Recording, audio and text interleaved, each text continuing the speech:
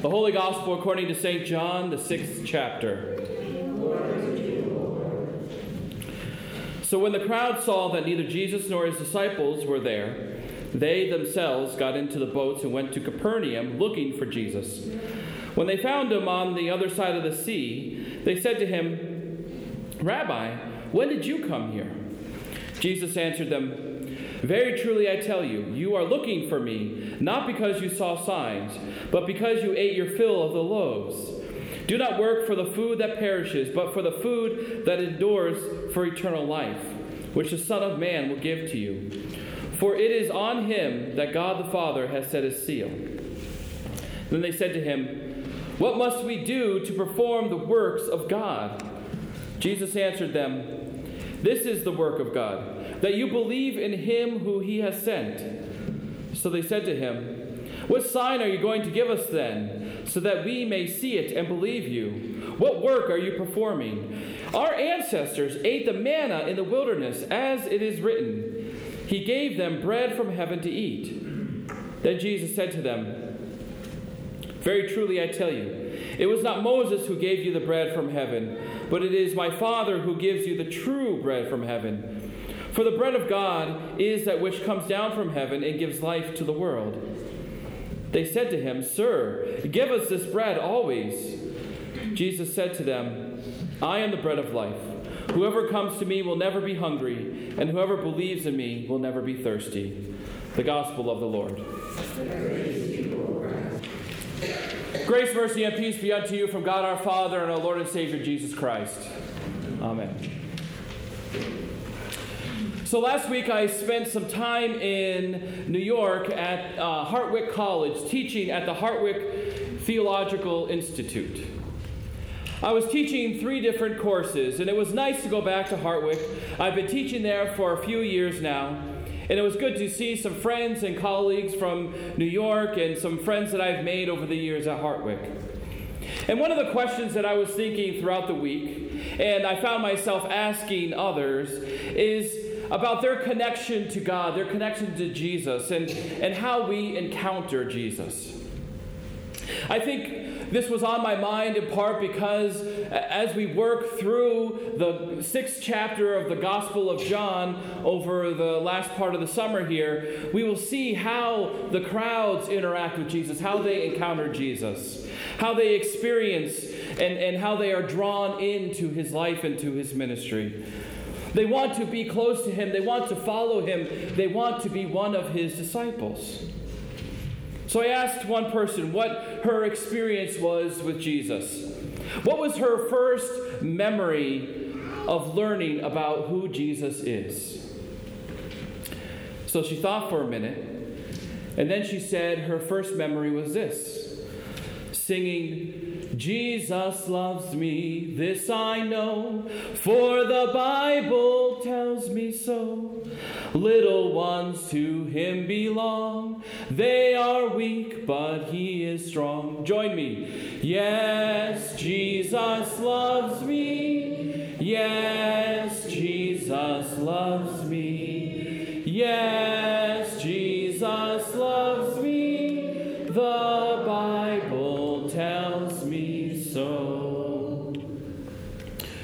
Her first memory when she encountered Jesus was not some deep theological statement. It wasn't even really a biblical story. It wasn't a statement that she had to make in order to receive God's love. It was the fact of her knowing through this song that Jesus loved her. And the way that she knew that Jesus loved her was through the Bible. Jesus loves us, and that's what we need to know. We don't have to be perfect. We don't have to be the greatest at anything. We don't have to know all about the church or the Bible. We just need to be ourselves. God loves us for who we are right now. And we see this love through the eyes of the gospel writer of John, as we go through the 6th chapter. We start hearing about how Jesus fed the 5,000.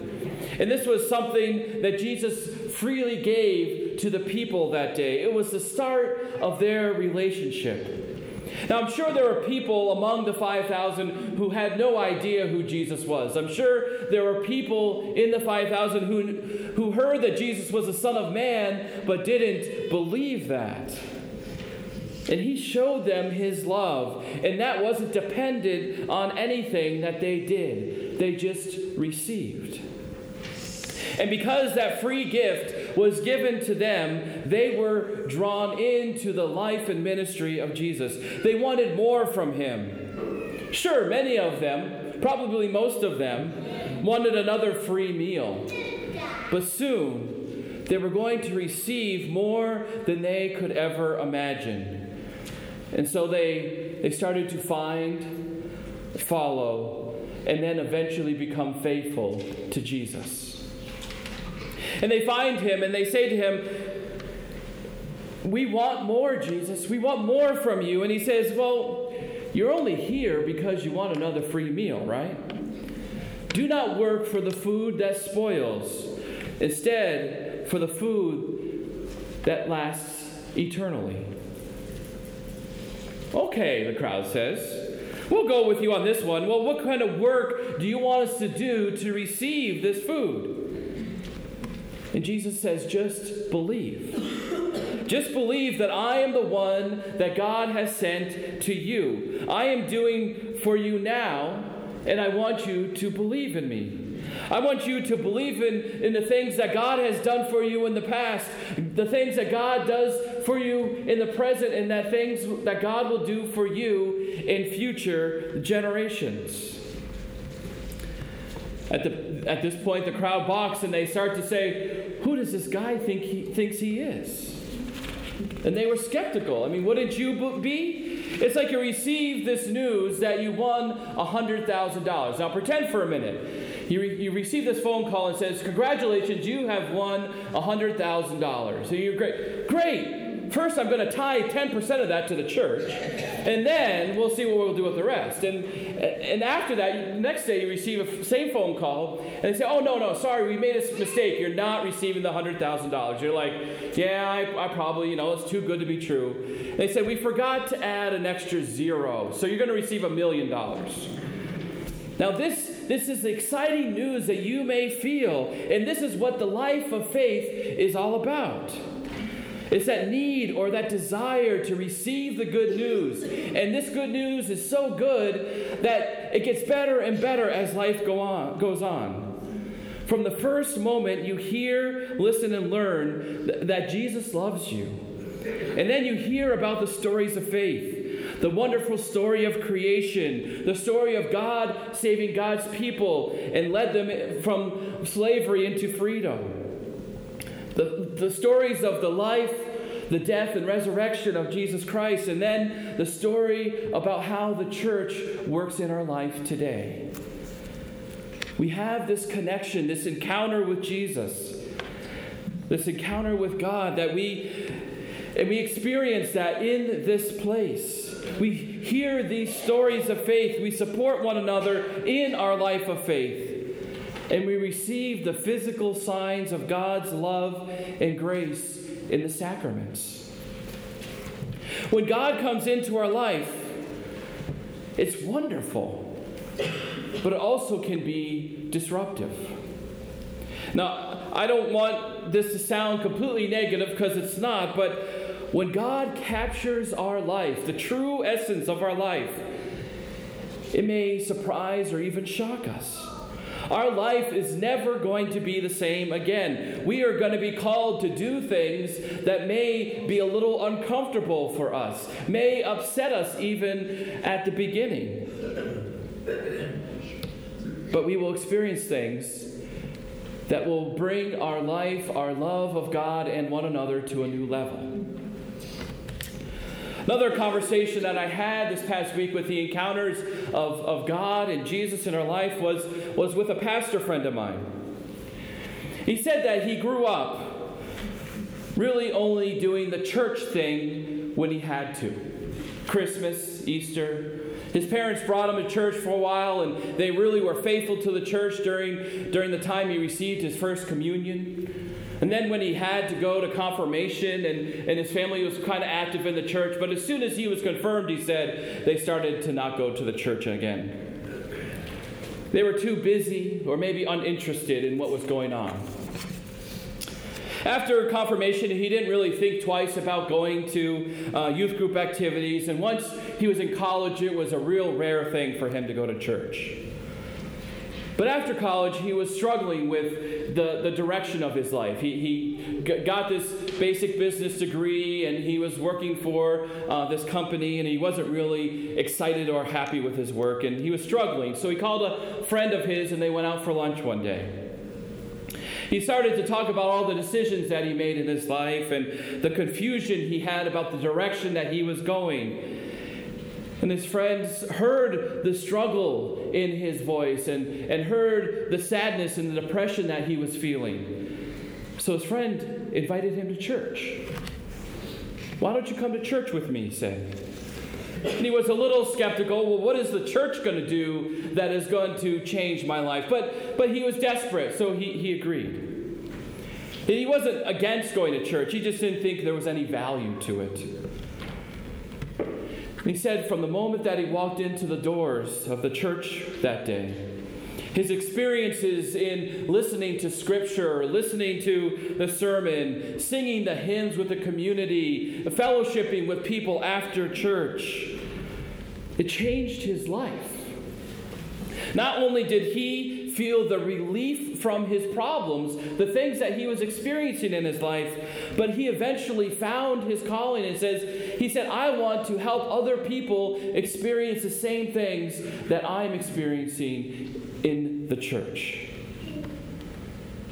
And that's what it's all about, isn't it? Experiencing God and Jesus in our life in new ways. I stand up here and I tell you the promises of God. I tell you that God is with you, that God will help you find your way, that you will find wholeness in your life.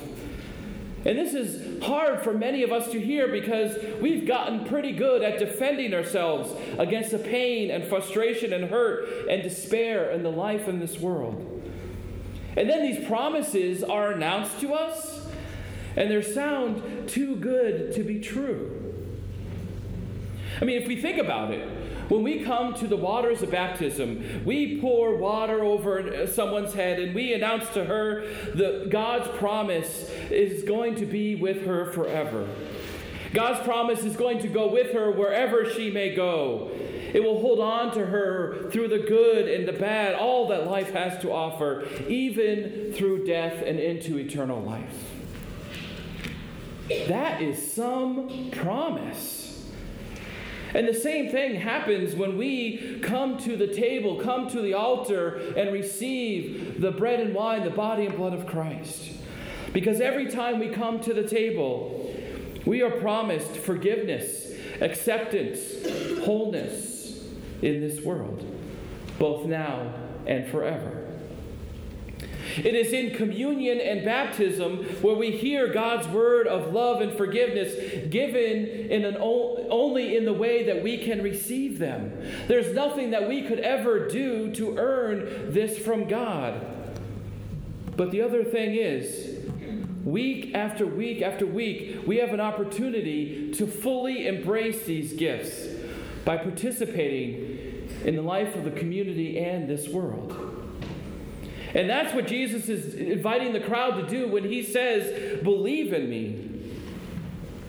And the response is, "Well, Jesus, what miracle are you going to perform for us to believe in you? We want you to prove yourself to us, Jesus. Prove that you love us. Prove that you are going to be there for us. Prove that you will never leave us. Prove that if we believe in you, that it's not going to hurt us later on in this world." Our faith would be so much easier if God would do what we want God to do.